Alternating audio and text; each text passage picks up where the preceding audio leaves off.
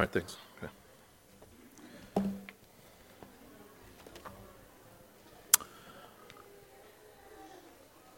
Okay. Thank you guys for coming today. I'm going to try something a little different today. So let me start in the name of the Father and the Son and the Holy Spirit. One God, Amen. I wanted to start with a story today. It's actually one of my someone I look up to. He's actually one of my favorite basketball coaches. His name's Monty Williams. Monty Williams. He's currently the head coach of the Phoenix Suns. He played in the NBA when we were younger as a basketball player. He played for the University of Notre Dame and had a pretty good NBA career, and then I think has become an incredible leader and a coach. But this week, around February 9th, 2016, this week is the anniversary of something that happened to him that I thought was pretty amazing in his response. So on February 9th, 2016, about seven years ago, he was coaching, in his career, he's coached in a few different cities. He was at this moment an assistant coach for the Oklahoma City Thunder. He's just at work one day. He's married to his wife with 5 kids. So the wife's name is Ingrid. They have 5 kids. He met his wife at Notre Dame when they were in college, when he got recruited and he played there. They met in freshman year in the dorms and had a long relationship. On February 9th, she's driving 3 of the kids around doing errands, right? Just during the course of the day. He's at work. He gets a call, finds out she was in a massive car accident. So on the freeway, there's another woman named Susan Donaldson in this story who is going, on a regular street, but she's going about 80 miles an hour in a 40-mile-an-hour zone, high on methamphetamines, with her dog on her lap. Driving, again, wrong way of traffic. Ingrid Williams is driving this way, swerves, right, into the center partition. Susan Donaldson drives off the road and is immediately killed. Her and her dog are immediately killed. Ingrid Williams and the 3 children are rushed to the hospital. The 3 children survive the accident. Ingrid Williams passes away later that evening in the hospital. So this is Coach Monty Williams' wife. This is, again, about 7 years ago. Right afterwards, within 5-6 days, the funeral happens, and Coach comes up to give the eulogy. The eulogy is now in front of 900 people, right? I mean, imagine someone who's been in the NBA for that long, or someone who has that many network and relationships that he's built.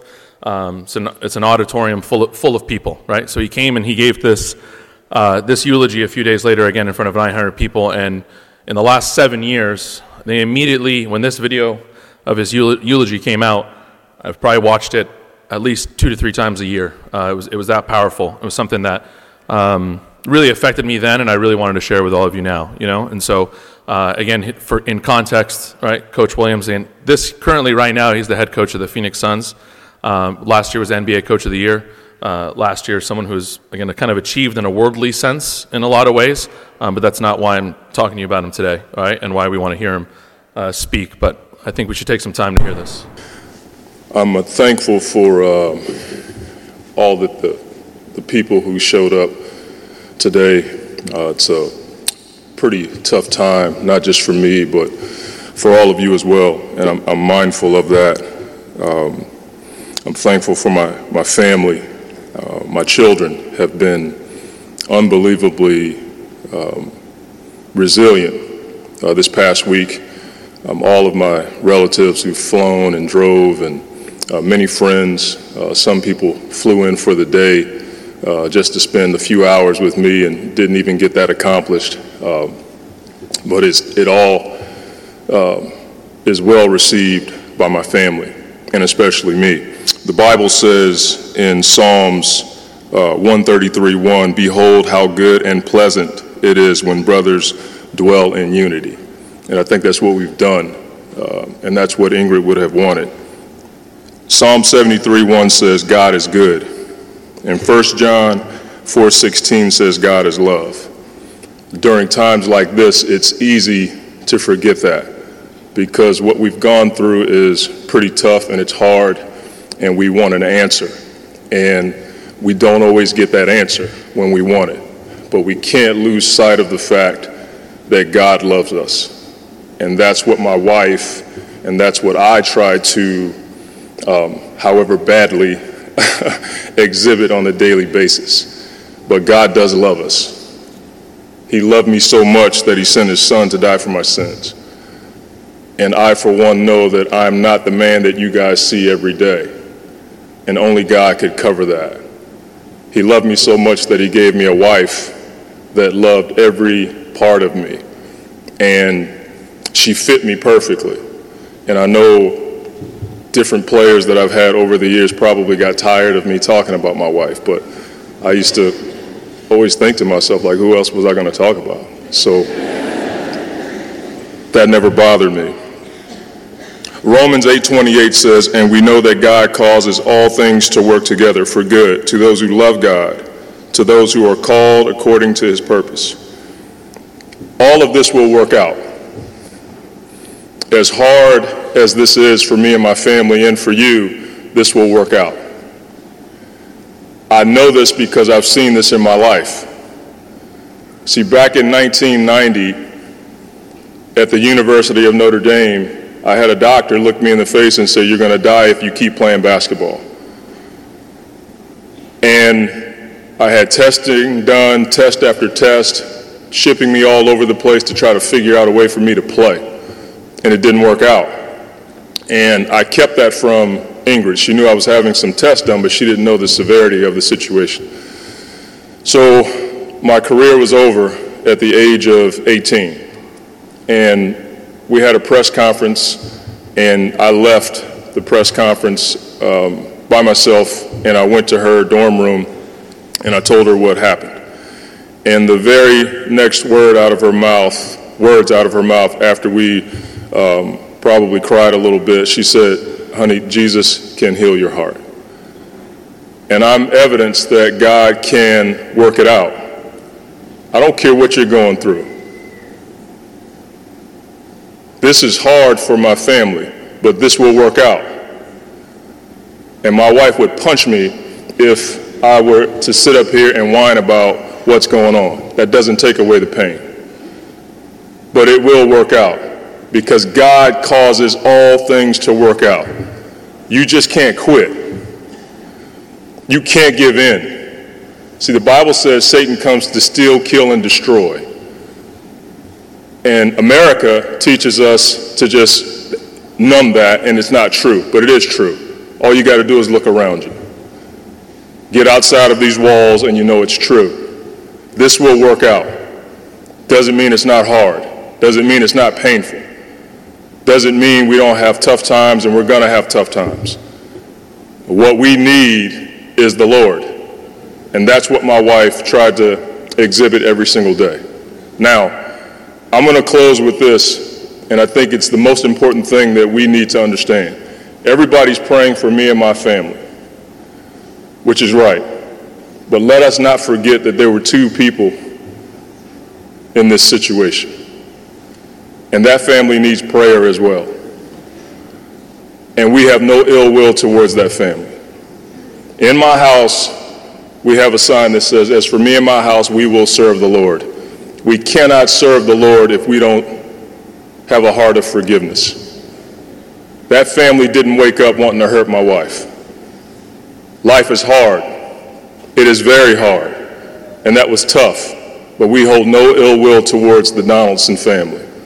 And we, as a group, brothers united in unity, should be praying for that family because they grieve as well. So let's not lose sight of what's important. God will work this out. My wife is in heaven. God loves us. God is love. And when we walk away from this place today, let's celebrate because my wife is where we all need to be. And I'm envious of that. But I got 5 crumb snatchers I got to deal with. I love you guys for taking time out of your day to celebrate my wife. We didn't lose her. When you lose something, you can't find it. I know exactly where my wife is. I'll miss holding her hand. I'll miss talking with my wife. Sam and Coach Donovan probably couldn't figure out why I always wanted to get out of the office, me and Mo Cheeks. Mo probably wanted to go do something else, but we always wanted to get out of the office. I just enjoy being with my wife. I enjoy being with my family. And most of the times we didn't do anything. We'd just be at the house sitting around doing nothing. I'm going to miss that. Let's not lose sight of what's important. God is important. What Christ did on the cross is important. Let's not lose sight of that family that also lost someone that they love. I love you guys. I hope I get a chance to hug and shake a hand and give a kiss on the cheek. But let's keep what's important at the forefront. Thank you.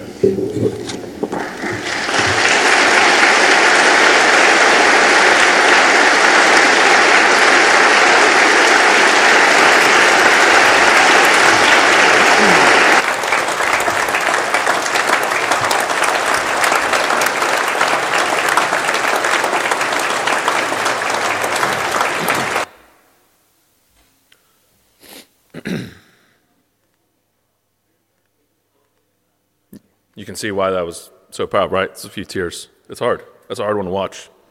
2-3 times a year I watch this just because for a few things. And I think there's a lot of things you can unpack out of that, right? So you hear Coach talking. Either we could talk about death, we could talk about loss, we could talk about courage, you could talk about resilience, you could talk about, there's like 10 different topics we could take unpack out of a 6-minute eulogy that he gave, right, 5 days after his wife died without crying, and we're all crying, right now. And not only just died, but the fact that she was killed in this car accident. So, but for me, what I take away out of this is that he spent the entire last part of the eulogy dedicated to the fact that he wanted all 900 people in that room to forgive the woman who did this.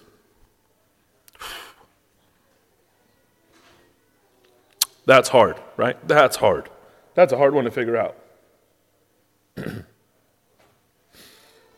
So he also said this, again, he's one of my role models. I think it's someone I looked up for a while. He said something else in another talk he gave another time. He said, everything you want in life is on the other side of hard. You always say this, everything you want in life is on the other side of hard. And I think we need to redefine hard, right? I think we need to redefine what hard is. I think we need to redefine what he was trying to say here. He said, let's not lose sight of what's important. I have 5 kids with this woman who I've been with since I was 18 years old, my freshman year in college. But what's important is that we forgive the person who did this, right? So I think it's important that we redefine of what we hear him say of let's not lose sight of what's important. Everything wants on the other side of hard. You know, it's like Peter Tosh said, everybody wants to go to heaven, nobody wants to die, right? Everybody wants to go to heaven, nobody wants to die. Everything we want is on the other side of hard, right? Everything we want to do is define, right, what hard is in these situations. So what is hard? You know, what's difficult, right? Our egos on a daily basis, right? Our egos on a daily basis are offended.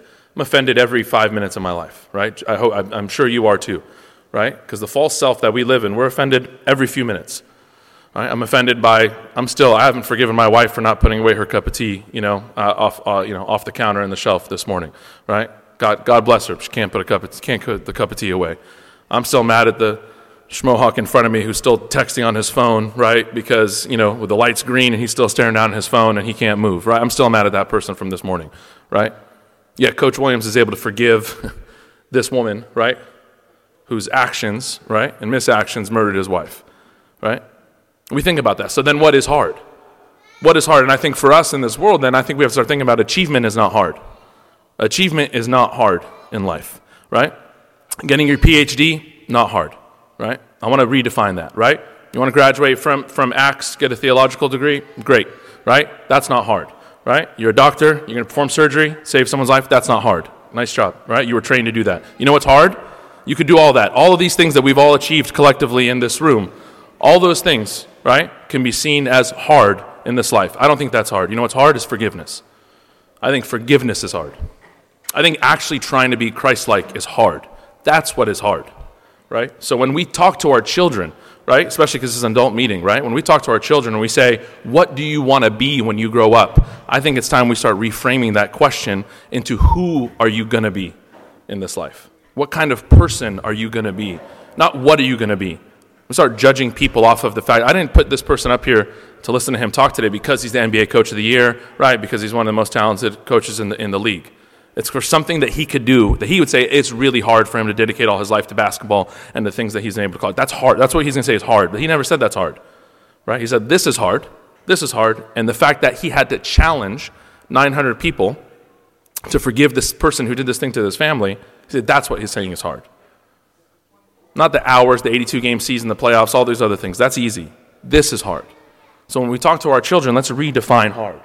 Let's redefine what's difficult. Because I know in my life, I can achieve a lot of things, but I still can't forgive the things that are happening in my home. I can't forgive the guy on the road. I can't forgive the person who's going to offend me 5 minutes after this talk that I'm still thinking about, that I'm still holding a grudge over, right? That's where we're at in this life. Another story, 2018, 2 years later, right? The first story I told you was in 2016. 2018, there was a police officer, some of you may have seen this story, right? In 2018, this police officer in North Dallas, off-duty police officer, you know the story, huh? Coming home late at night after a shift, right? But she's off-duty at this time, walks into the wrong apartment, right? Thinks this apartment's hers. The door happens to be unlocked. She thinks it's her apartment, right? Walks in the door. There's somebody sitting on what she believes is her couch, right? In her home, eating ice cream and watching TV. She pulls out her gun, shoots him, right? Kills him on the spot. Later realizes, right, that this is not my home, right? This person was not an intruder. I was just in the wrong place, right? That's not the story, right? This is what happened. She goes on trial, right? Dallas Police Department, right? This whole thing is the whole story in the state of Texas. Then at the trial, she gets convicted, sentenced to a long sentence for manslaughter. At the trial, the young man's name, his name was John Brandt. John Brandt's brother, right? John Brandt's brother, at the end, when she received her sentence, ran over to the other side of the courtroom and gave her a hug. Gave her a Bible and said, God forgives you.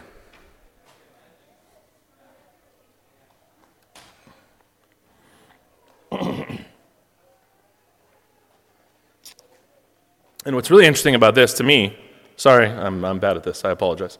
What's really interesting about me is then when the story comes out, right, so the brother of the victim goes, hugs her, says, hey, we forgive you. As a family, we forgive you. The judge comes out, right? For those of you who read the story, right? The judge comes down and he was criticized for this, right? The judge came down and gave her the Bible off of his pulpit, right? And gave her the Bible and said, take this with you to prison, right? While you deal with this. God forgives you, right? And then what the mainstream media did is decided, this is why I wanted to put this headline up here and so you could also hear the story. They said, we're going to have a debate over forgiveness.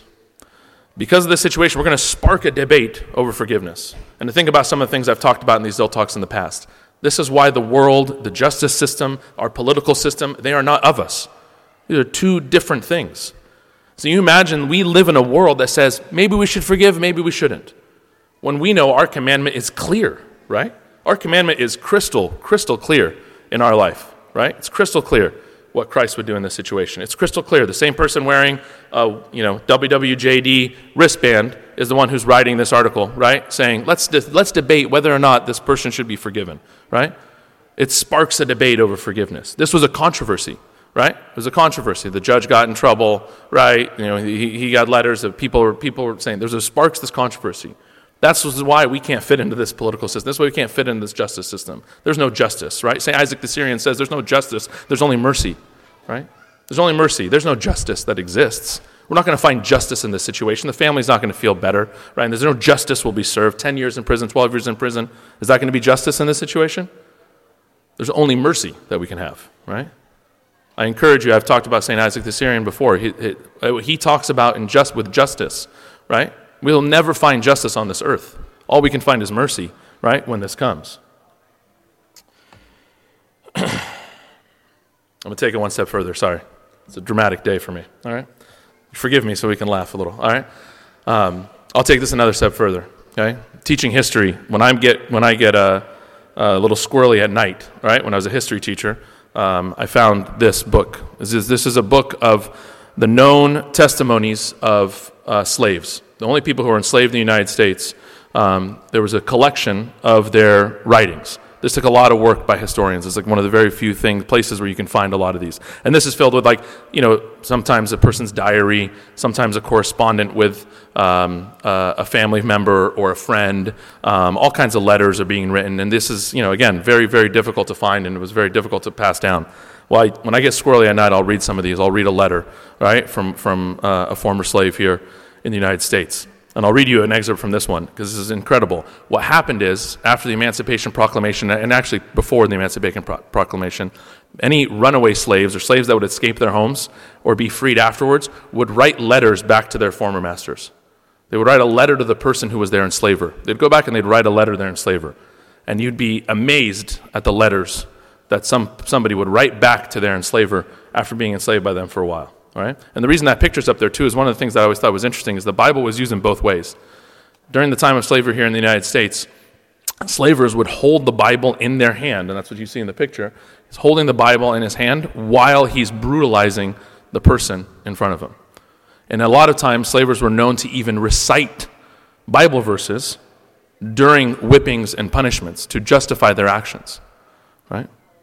And then in these letters, in this documentation you find of some of these slaves, you'll find that after that person was using the Bible, using God, using Jesus' name to punish and to brutalize this person, that they would be home praying to that same God, to that same Jesus, right, in that same place. That a huge part of spirituality in the South was bred from, right, the culture that was built during slave times.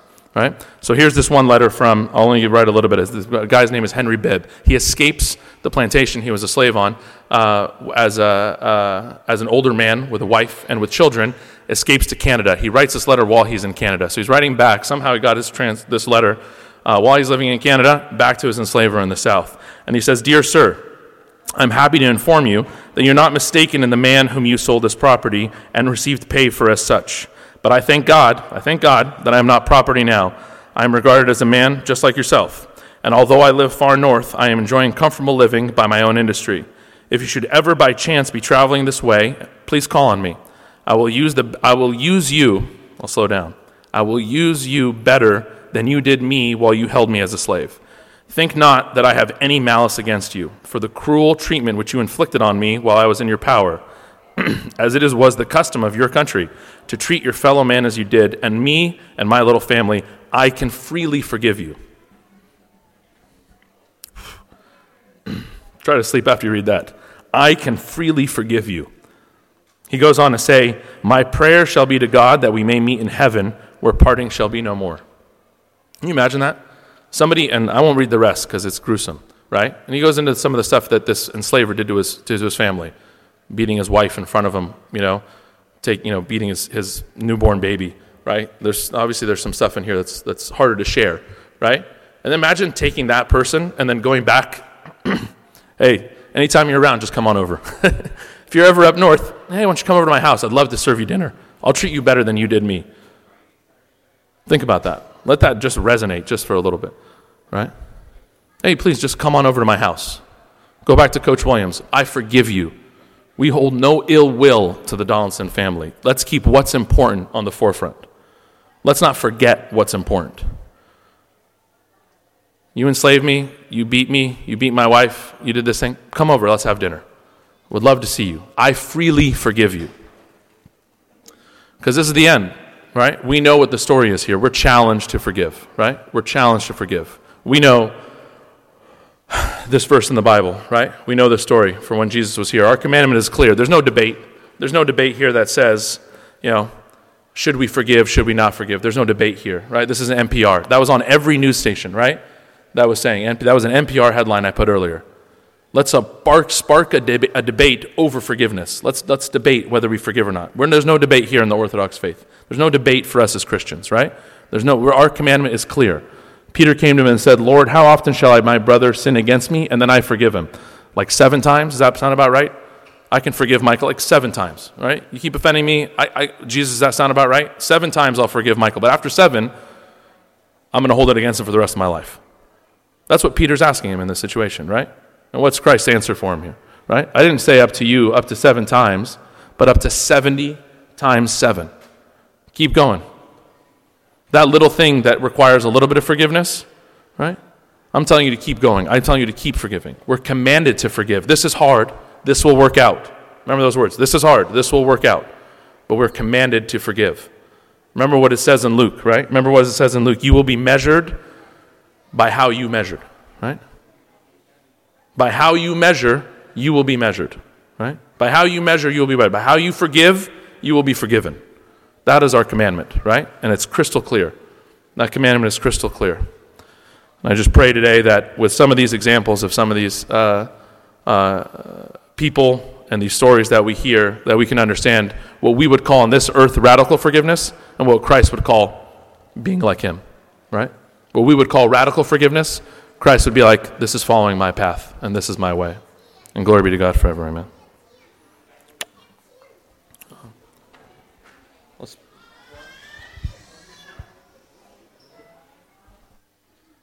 This one? This one? Yeah, it's slave testimonies. It's like that. Yeah, testimonies. It's like a textbook, you know? It's like a textbook. Maybe we should pray. Will you pray for us, Usher, please?